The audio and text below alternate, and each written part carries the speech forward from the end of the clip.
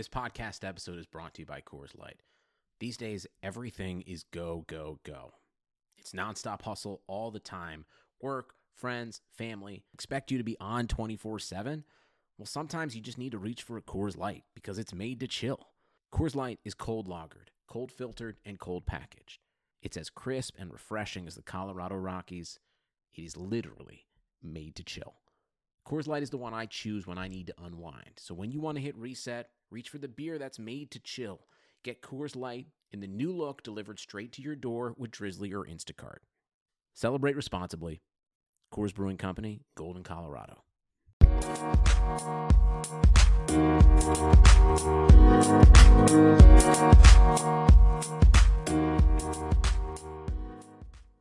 It's a game day edition of the Equalizer podcast as the NWSL Challenge Cup is now underway.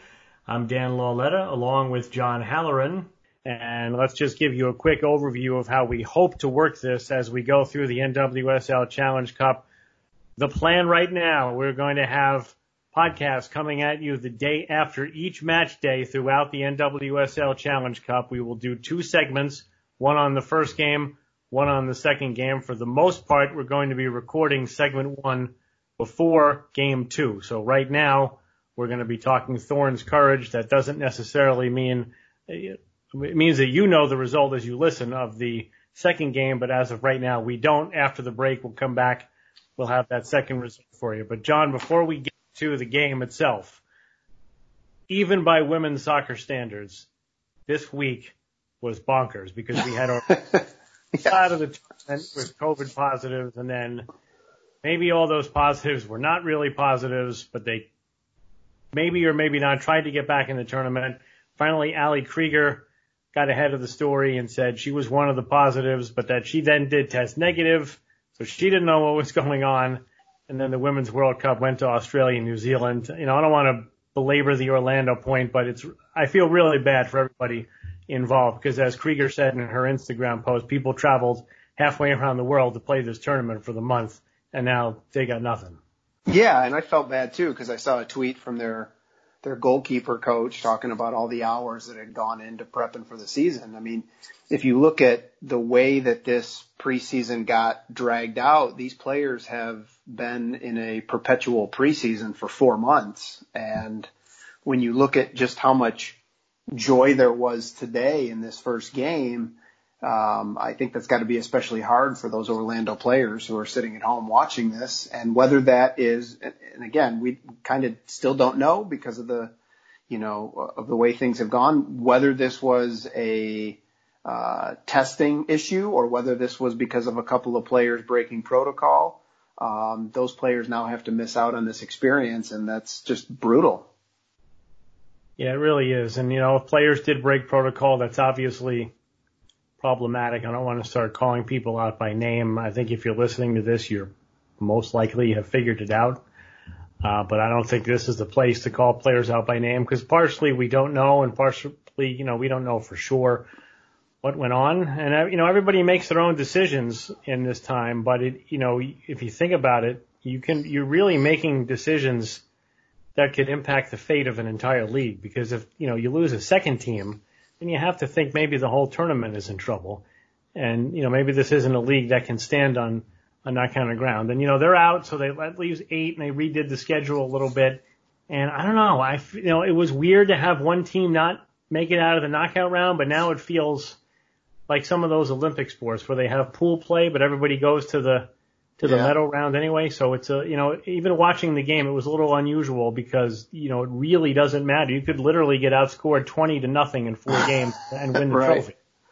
Well, I guess it'll affect seeding, right? So at least there'll be some effect, but you're right. And I also think that considering the oddity that this year and this season has provided, it is, I'm sure, nice for these teams to be able to get 3 matches in virtually consequence free before they have to go into a knockout round. So it at least gives the coaches some freedom to look at different ways that they might want to line their team up, different combinations of players, and really just kind of lets them experiment through these first couple of games without really having to worry about what the score sheet says at the end. It's almost like an informal preseason that only really Right. leads up to who you're going to play, not if you're going to play in the knockout rounds. All right, real quick, Australia and New Zealand win the World Cup bid, which got down to just that bid. And Colombia, Japan had dropped out, Brazil dropped out. Look, it's easy to say, well, they had the best bid. I don't know anything about the bids. I don't read stuff. I don't know if you dive into the actual bids, but it seems like a part of the world that is popular, but really hard to get to. So, Yeah. I don't know, the games are going to be at weird hours. We don't know the dates on the calendar yet. But, I mean, it's a place that has not had a World Cup. So, let's have at it. It's a long way to Australia, though. Yeah, there's certainly some challenges, I think, for the fans in the U.S. having to, watch these games at weird hours. And then if you travel, not only is it, take 24 hours to get there, but it can be quite expensive, especially when you consider that you're probably going to have to be flying in between each city, because not only are you in two different countries, but you're also, as I understand it, in Australia, basically have to fly to reasonably get from one of these cities to the other. So I think that presents a number of challenges. I will tell you that I'm happy for Australia. I think that, of the different nations around the world that we've seen growth in women's soccer, that they've been one of the leaders over the past 10 years or so. We've really seen the growth of the W League. We've seen their national team push into into or very, very near the top tier. And so I think the work of a lot of people, and some of whom that we know pretty well, has really come to bear. And like I said, I'm just happy that they were able to get this. Will John Halloran be making an appearance? We're going to find out, whether the dates work and how the money situation works out. Like I said, that's quite a bit of flights. So, when I went to Canada, I remember thinking, well, this is probably the big one for me. I'm not going to France. Yeah. And then as France got closer, I was like, well, I have to go to France. So now I'm like, you know what? Australia is probably a little bit too far, too much. I've already got people over there, soccer people over there, goading me. Oh, it's not that far. It's not that hard to get there. And I'm like, yeah, it's far. It's about the longest flight in the world. Pretty much. So yeah. I'm not saying I don't want to go, but don't tell me it's not far. It's far. Right. Well, right, and it probably will be winter too. Assuming they hold it over our summer. Yeah. So. Right. All right, let's get to the game. We'll skip the kneeling stuff for the second segment so we can wrap up what happened in both games into that conversation. So let's just talk about the game itself right now. I thought it was kind of typical Courage. They started off strong but missed some chances, and then they let Portland hang around, and then they threw the dagger at them in stoppage time, and they basically played about as poorly as you can expect, but 3 points. Well, I think that's the thing about the Courage, is that they can miss a lot of chances and still beat you just because they generate so many chances. And, we talk a lot about Lynn Williams in this, and that was true today. She had the deflected shot that almost went in the 4th minute, and Bixby made a really great reaction save to keep that one out. And then we saw Williams beat Becky Sauerbrunn 1v1 and get in, and then she beat Menges before firing over, and that happened midway through the first half. And then right before the break, we saw another chance where she beat the name is Hubley on the right flank there, and got another shot on goal. And then, of course, all the way in the 94th minute, she finally gets on the scoreboard, but it's the game-winning goal, and it's a very nice header to put the game away. I don't know if you heard her on CBS broadcast. She said, yeah, it wasn't perfect. I have to work on my finishing. And it's like, well, we say that every week. Yeah. But, and, I thought Hubley did a really nice job on Williams, considering that that's not her regular position. That I don't remember her spending too much time out there, and Williams is good. Yeah. I thought Hubley did a really solid job. And in fact, I thought the defense was noticeably weaker when Hubley came out. Yeah, I thought I was kind of worried about her about, I don't know, maybe 30, 40 minutes in, because you could see how much effort she was having to put forward, just going one-on-one on that left flank over and over and over again against Williams. And Williams had gotten the better of her a number of times. So you did kind of wonder how deep into the game she was going to make it. And if they had kept her on, you wonder if they would have found the breakthrough anyway. Also notable, Sam Mewis, I thought, played about as poor as she can possibly play. But when the game was on the line, granted she had all the space in the world, but she sent in about as good a cross as you can send in to Williams there in the 94th minute to win it. But we talked to, I don't know if you were on the call yesterday with Paul Riley. Someone asked if Sam Mewis might be a player that can really take the next step now, being a World Cup champion and with some players in and out of lineups and stuff. And he said, of course he said absolutely, but I was disappointed. I did not notice Mewis much in either half until that last sequence. It's funny you mentioned that Paul Riley quote, because he actually in that quote mentioned Lindsey Horan and Rose Lavelle as well. And I thought Horan had a pretty good game. She had that opportunity early, which I know was deemed offsides. And then we saw in the 74th minute, she went off the post on a header. And then again in the 80th minute, she had that header off the post, which Charlie cleaned up to create the tying goal. Yeah, and I thought she also did a couple of good things in the defensive box. And it wasn't like 2018 Horan necessarily, but it was more of what we saw from her in 2018 than what we saw from her in 2019. Now, she did not leave the game, but came off briefly after maybe hitting her head. So we'll keep an eye on that. A lot of people were not pleased that she went back in the game. I think you can make a case. Maybe she shouldn't have. But, if this, if this is a 24 game season, you're looking at it entirely differently. I think for the Thorns, if this is a 24 game season, I think you're saying, all right, Bixby played about as well as you can play for a rookie in goal. Not only is she a rookie, but she didn't, her college was 2.5 years ago. So she's been backing people up for an awful long time without playing. I thought Sauerbrunn was okay. I thought Hubley was okay. Angela Salem got out there. I thought Sinclair played okay, and I thought Horan looked like she had something to build on. Now, is that enough to get through this tournament? I don't know. But I thought, if this was a 24-game season, I think it would have been an okay start for the Thorns. In a tight tournament, I think I saw maybe a few too many holes.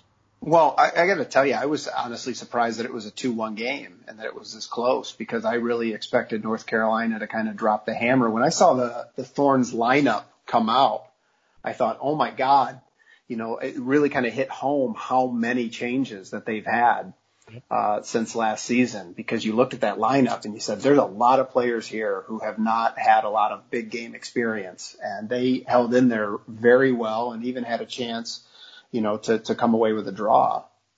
And I think they never have gotten enough credit since Parsons has been there for player development. And you look at Bixby, who's been there for a little bit in the pipeline. Hubley has played, a lot of games, but, has gotten better. Elizabeth Ball, who they traded in the Sauerbrunn trade, got better in the pipeline. Simone Charlie was there, I think, in 2018, right? And then, was fantastic during the World Cup last season. So I don't think they get enough credit for that. And even Menges, who was, I think that was a Riley draft pick, but, Menges didn't exactly come into the league as a touted center back, and now she's among the best there is.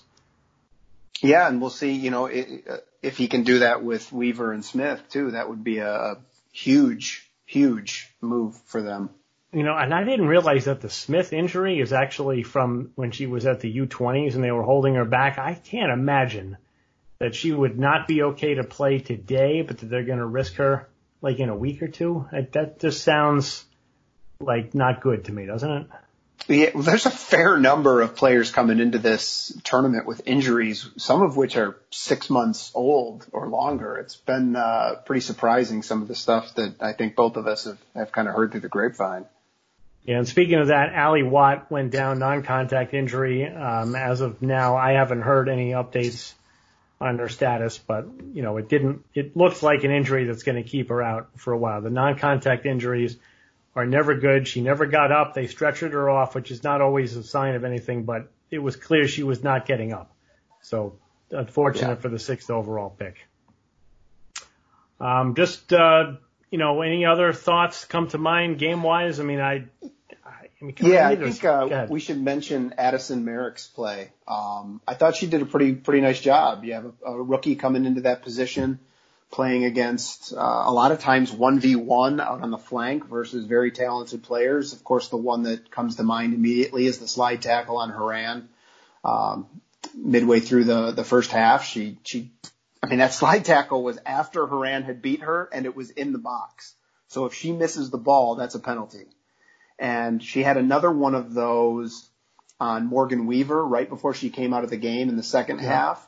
And Merrick also had a really nice ball in mid-first half that Hamilton headed over the bar. Yes, I had forgotten about that. And when you think about how good Jaylene Daniels is at crossing the ball in, that's Jaylene Hinkle, now Daniels, if they can get anything similar to that on the opposite side, that's an incredible combination of players crossing the ball, because I thought Daniels got off a couple of really nice crosses with Hubley playing her pretty tight. Yeah, definitely. And don't forget Mace, too, had the assist on the first goal. That's right. So no one knew she was even in the game. Yeah. So, yeah, Riley said, she's probably an attacking player, and boom, comes in. And that's another thing on the Thorns zone. I didn't go back and dissect those two goals, but both of the Courage goals, Mace on the first one and Mewis on the second one. Where was the closest defender? They had all the time in the world, way, way too deep in the Thorns end. Well, on the Mace one, it looked like it was just a clearance that just kind of hooked in an awkward direction. If you go back and watch that one, it was just a long clearance that just kind of happened to fall into a bit of space, and Mace chased it down. The other one, I'd give a little bit of credit to Sam Mewis on the second one, because I thought she had a really nice turn to kind of shake her defender and create that space on the outside, which helped set up that second one. So that was Mace, who came over in the trade for Zerboni. She was the Sky Blue draft pick. What was she, second or third overall in 2019? Right.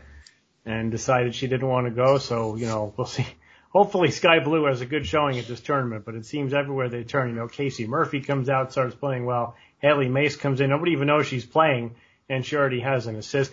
I didn't like the 5 subs. I thought it felt too much like a friendly, and like the game was too weird in the second half. Well, I think anybody who's used to watching international friendlies knows that there's just a complete disruption to the flow of the game once you start getting past maybe the second sub. And so I thought the game aesthetically was great for the first 55, 60 minutes. And then, of course, it kind of became disjointed as all the subs came in. But the one thing I'll say in defense of that, I think considering the compressed schedule, the number of games, that this ideally is set up to help prevent injury.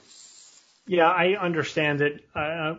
Sometimes when you get these things, they start for the right reasons and then they continue for the wrong reasons. So I'm just really hopeful they do it for this summer. I know it's not necessarily even a league call. There's other powers that be making some of these rules, but I hope it is just for this season, just for this year, while things are a little bit awkward, and I hope it goes back to the 3 subs. Now, I believe you can only stop the game 3 times, right? You can't have like 5 separate substitutions necessarily, but it's still, there's a lot, it's hard to follow who's playing where and who's doing what. And I actually thought the Thorns were bringing in the better subs other than Mace, but it didn't really turn out that way because the Courage were taking advantage. One more thing on Addison Merrick. Isn't that typical Paul Riley? Because we probably named like every person we could think of on their roster as a possible right back. And then he comes out and starts an undrafted rookie and she does okay. Yeah, well, I think most of us thought it was going to be Mace. I think maybe he thought it was going to be Mace. If I remember correctly at the draft, he either said outright or intimated that Mace was going to be a defender. And it even seemed like there was some sort of pressure, whether that was from the national team or whether that was from Mace herself, which is kind of what it seemed like they were saying on the broadcast, that she thought her best shot to get in with the national team was at defense. So to see her playing at forward and somebody that most of us hadn't heard of playing right back was definitely an interesting change of things since we thought the way they were going to be in January. Now, Riley said on Friday that he told Mace that her best ticket to the national team was as an attacking player. Now, I don't know if that just means that he thinks she's that much better doing it than she is defending, but that seems a little wild to me because defense is clearly the thin spot on the national team, especially when you consider that Sauerbrunn is most likely playing the Olympics and that's it. I think that's fair, except for the only thing I'd say about that is that having watched Mace in college, and I can't say I watched her a lot, but in the times that I watched her, I thought she was much more impressive as a forward than she was as a defender. I'll also just note that we've seen a lot of players get called into the national team as defenders who normally play attacking spots, and that hasn't really seemed to work out too well for a lot of them, not only on the national team level, but it seems to throw their club form into a bit of chaos at times. And so I would think that you play your best position, and if you get called in, you get called in. All right, so Courage win 2-1 over the Thorns. I think if this was the 9-team tournament, that 3 points would already be enough to get them through, but it's 8, so everybody is through. So we're playing for seeding. Lynn Williams scored the stoppage time winner. We'll come back on the other side. We'll talk Red Star Spirit. We'll talk about the kneeling and any other protests or things of that nature that might go on during the second game. Tie that into what happened in the first game with John Halloran. I'm Dan Lauletta. You're listening to the Equalizer Podcast. Hey everybody, Jeff Kassouf here, founder of The Equalizer. Thank you for listening to The Equalizer Podcast. Wanted to let you know that we also have another podcast that I host called Kickin' Back. Kickin' Back is a one-on-one style interview type podcast where we talk to players and coaches from the women's game and get to know them a little bit better and talk about some of the moments that define their careers. So after you're done listening to this podcast, which please finish this one first, head over, check out Kickin' Back. Make sure you don't miss it. We've got interviews with some of the top personalities in the game right now and many names that you know from previous years in women's soccer and many more interviews to come. So check us out on any platform. The one you're listening to right now also has Kickin' Back, and we'll get you back to the Equalizer Podcast now.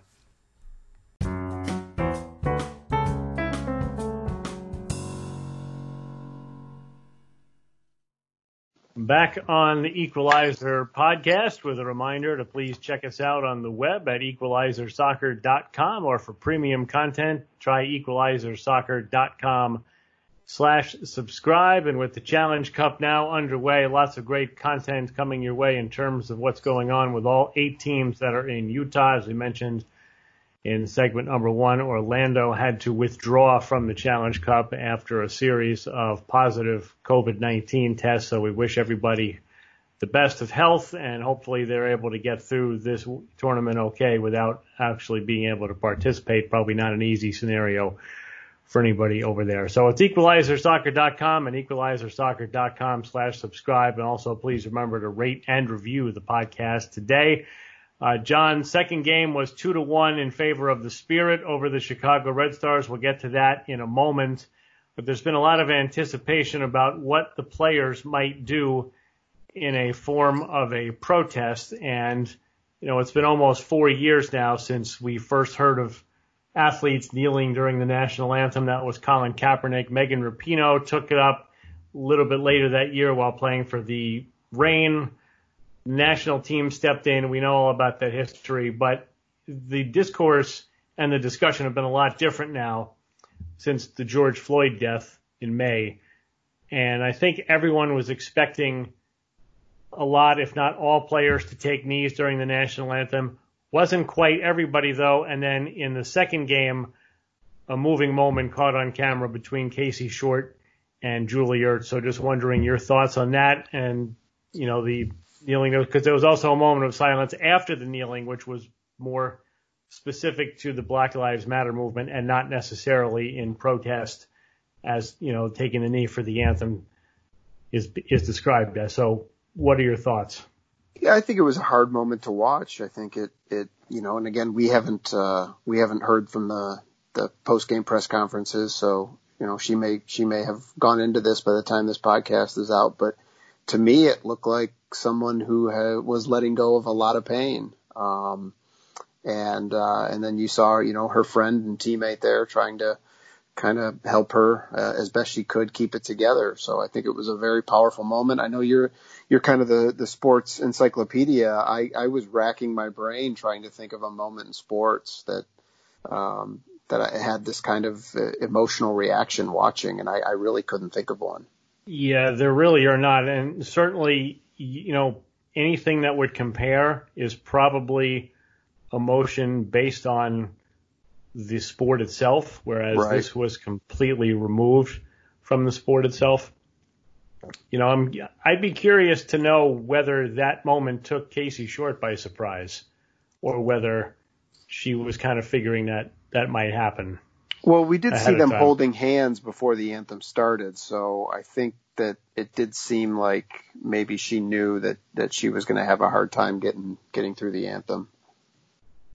Any thoughts on the fact that not everyone was on the knee? I think it's tough. I mean, I think, we saw in the first game, at least all the starters had knelt. I think people are I think people are struggling. Look, I mean, this is something that a lot of people, and we talked about this a couple of weeks ago when we talked about this initially, but this is something that a lot of people's views have changed on quite dramatically in the past few years. And I think in the past few weeks alone that people have had to take a really hard look in the mirror and think about a lot of things that are very uncomfortable, a lot of things politically, a lot of things historically. And, listen, we've talked about this before, but this sport, particularly on the women's side, is an upper class or upper middle class sport. It is a largely white sport. And so I think it's fair to assume that a lot of these players come from very conservative backgrounds. And I think that there's a contrast between where some of the players are and where the fan base is. And I think some of these players are struggling. Now, certainly, if you look at how this has evolved over 4 years, where you had one player kneeling in solidarity versus 22 starters in the first game this morning, and I think 18 starters in the second game this evening, this has obviously made a quantum leap forward in just a couple of years. But I do think there are still going to be players who are struggling because they've been brought up a certain way and they've looked at America a certain way and the anthem a certain way, the country a certain way. And I think some of them are probably struggling with how do they recognize, the protests, and how do they rectify that with what they've always believed their entire life. I found it interesting, and I apologize to whoever wrote the piece because I forget where it was. Maybe you've seen it, but where Megan Rapinoe and Crystal Dunn, or I think Crystal Dunn was talking about when Rapinoe first knelt for the national anthem in 2016, right, and that she went up to Crystal Dunn and said, "I'm thinking about kneeling." And that was, I guess, right after Dunn had made the Olympic team, but she was still fairly young on the team. And she actually said, she really appreciated what Megan Rapinoe was doing, but she was afraid to do it for herself. Right. And, we have now absolutely come to a point where that is probably overcoming. I don't think anybody is not kneeling because they think there's going to be repercussions from the establishment. I would just encourage everyone to not pass judgment on those who didn't take a knee, especially without finding out their reasons behind it, because everyone has different reasons for doing what they do. And, like you said, people are struggling and people are trying to figure out how to navigate this. And, if you've spent 25, 30 years of your life with the national anthem meaning one thing, it's not that easy to just decide that it means something different or that you're going to treat it differently. I think honestly your actions between national anthems are more important than what you do while the national anthem is playing. That's my opinion. Yeah, the only other thing I would add is that we're talking about players in the league, but we also know that Kaya McCullough, who plays for the Spirit, had initiated this protest in college too. Right.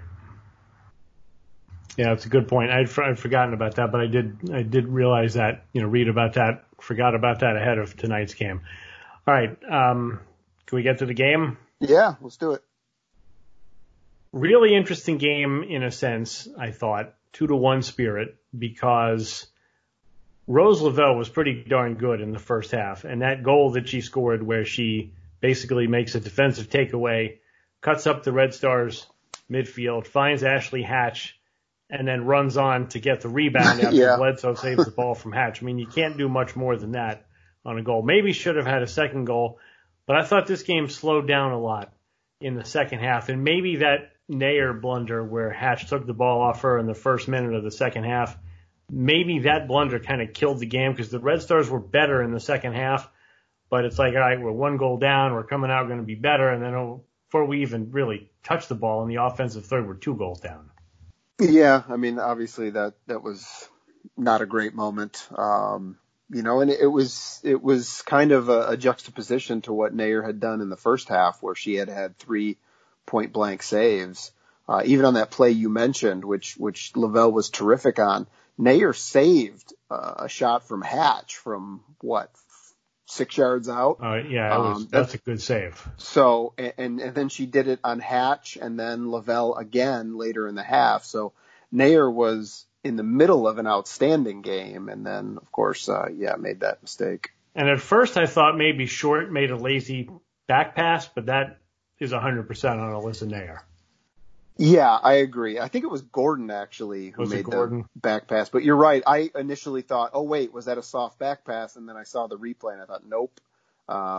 She did this weird thing where she, opened up her body to, I don't know if she was trying to give herself more time or to open up the other side of the field, and that just gave Hatch that extra, quarter of a second to close her down. But didn't you watch the first half and think, if we could get this version of Rose Lavelle healthy for 24 games or whatever number of games the national team players are going to be there for in any given year, she could really carry a team with the way she can play. And then she made one run in the second half, and you forget how quick she is when she's because she's not in open space all that often. Well, the joke is that she runs faster with the ball than she does without it, which does, oddly enough, seem to be true. It was also interesting, though, the other day, I think maybe it was in the press conference, or maybe in something that the Spirit released, but she actually said it's kind of nice to only have to focus on one team. And that comment made me pause because it made me think how difficult it must be for these national team players who are constantly being pulled out of the club season to go play national team games, throughout the spring, throughout the summer, throughout the fall, and switch that focus back and forth. And just the simple relief she seemed to be having to just focus on her club play for the next month. That's interesting. And we talked a lot about Crystal Dunn and how she plays an attacking role for the Courage and then outside back for the national team. That's got to be even harder for a player like her. And she handles that with complete ease. And I remember talking to Kelly O'Hara about this back in the 2013-14 era when nobody really knew, was she a forward, was she a defender? And she's not quite as insightful in her answers as Crystal Dunn, but she would always say, no, I don't care, whatever. I don't care if I'm an outside back here and a midfielder with the national team or vice versa or whatever. I also wonder, even though we know that there are U.S. soccer people on site and they're kind of monitoring the contracted national team players, is there actually pressure off the coaches just in terms of where they use them? Because I don't think 4 to 7 games in a slightly different role is going to make a big difference for whatever the national team gets back and playing again. Yeah, well, we talked about that a little bit in the first segment with the North Carolina discussion about Haley Mace, because it did seem, based on what we knew in January, that there was kind of a push perhaps from the national team to play Mace as a defender. And that pressure, you're right, is gone because there may not be national team games until 2021. We just don't know.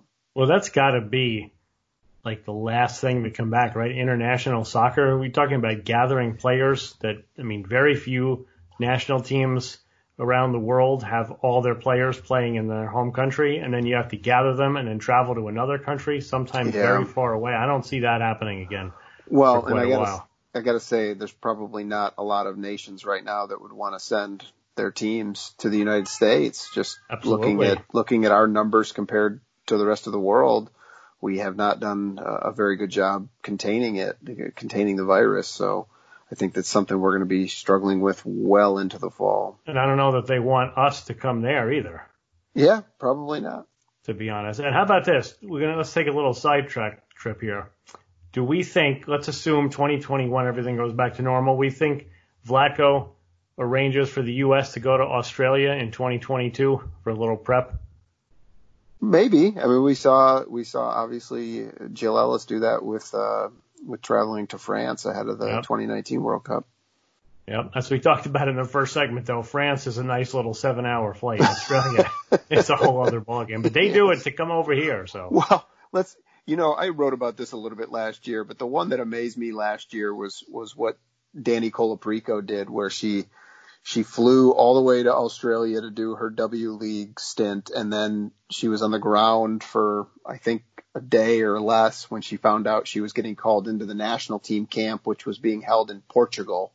So then had to fly to Portugal, then had to fly back to Australia, then got called up for the January camp, which was games in France and Spain. So I had to fly back to Europe, then back to Australia, then back to Chicago, and just something incredible. Like, I think she went around the earth 2.5 times if you added up all the miles. So you're right. I mean, there's a significant travel consideration there. And was it Sonnet that came over from Australia for friendlies, dressed for both games but never played? Yeah. And then went back to Australia. All right, anyway, I watched this game from the Red Stars' perspective, and my two thoughts are, number one, I can never keep up with Rory Dames' thinking about what he's going to do with Julie Ertz. Yeah. I was surprised she played at the 6. That just seemed like such an odd move today. Well, especially without Davidson in the back, too. Now, he talked about playing a lot of younger players and, using these first 4 games really to get a good look at younger players. But every time I think, all right, this is what Ertz is going to be for the Red Stars, he changes it up. And he obviously knows what he's doing. He's been in the playoffs 5 years in a row. But, yeah, I was surprised as well. Well, they solidified that playoff run last year by moving Ertz into the back line. Exactly. And Davidson, they went 1 goal in 6 games, I think, when they were back there.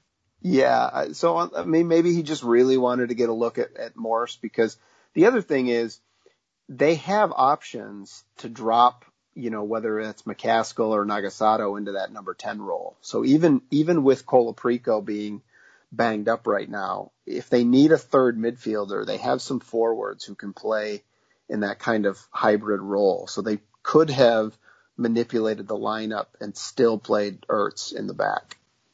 Yeah, absolutely. Now, what did you think of St. George? I thought she played pretty well. I thought too. she played physically. She obviously hit Sanchez pretty hard one time, and then did the same to McGrady. And then there was, I don't know if anybody even noticed it, but on that play, maybe, I don't know, it was around the 75th minute when Sanchez was able to receive the ball and look like she was going to get an open chance. It was actually St. George who closed her down on the second or third effort on that play. So there was definitely a lot of hustle in her game tonight. And I thought, at least on the physical side, she really stepped up well into her professional debut. That was the one where Sanchez got in and then she cut to get it on her right foot, but then she kept cutting. Yep. Yeah, okay. And I thought Sanchez was couple of signs of life, maybe not all over the game, but as a forward, you don't always have to be all over the game. She had a great run early on, and I think she either shot it into traffic or high or something like that, and she was in position to get on the ball. So I think there might be some promise there. And I'm a big Ashley Hatch fan. I thought Ashley Hatch was pretty good. I think she's better central than on the outside where she was in this game, but I'm a very big Ashley Hatch fan. But my other Red Stars thought was similar to the Thorns. If this was the start of 24 games, I think they'd be fine, because you'd be getting players healthy and you'd be figuring out how to get Watt on the score sheet, how to get Doniak in there. Katie Johnson came in, didn't make a big impact. She's looking for a bounce back season. Vasconcelos is back.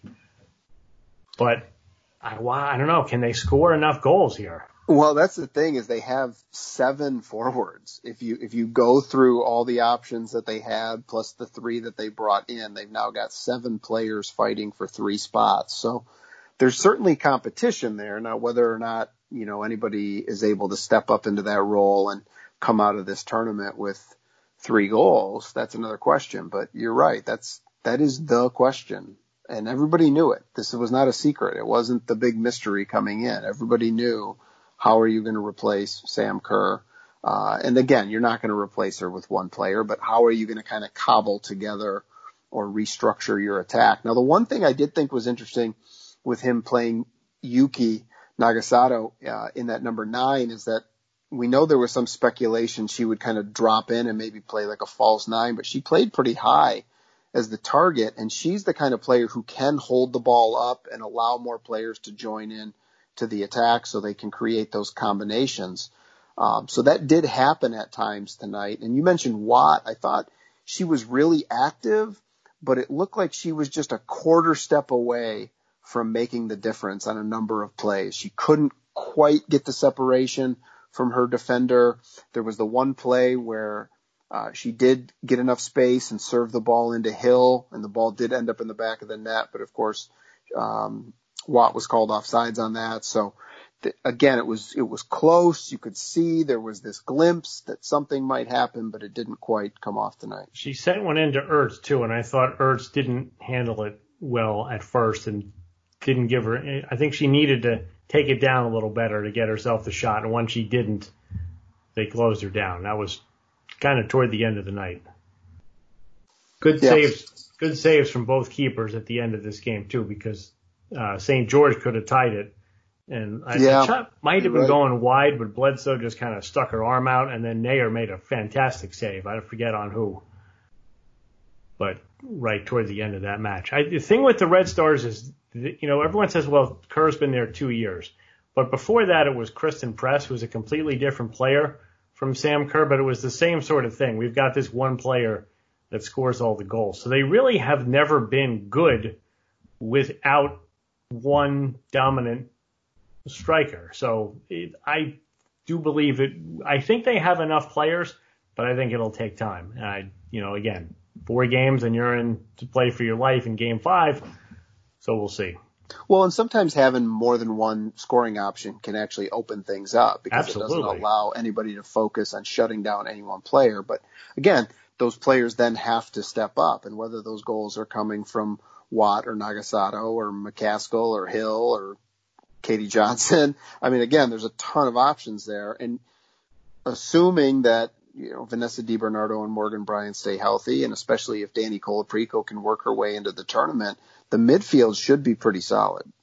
And they're not going to face many midfields better than what they faced in Washington. I think we saw the 3 best midfields in the league today: Red Star, Spirit, and Courage. I don't know. Yep. I don't think anybody else even competes. A lot of talk. Spirit are the top challenger to the Courage. I'm not buying that yet. We'll see. You mentioned Hatch and Sanchez earlier. I thought both of them played pretty well.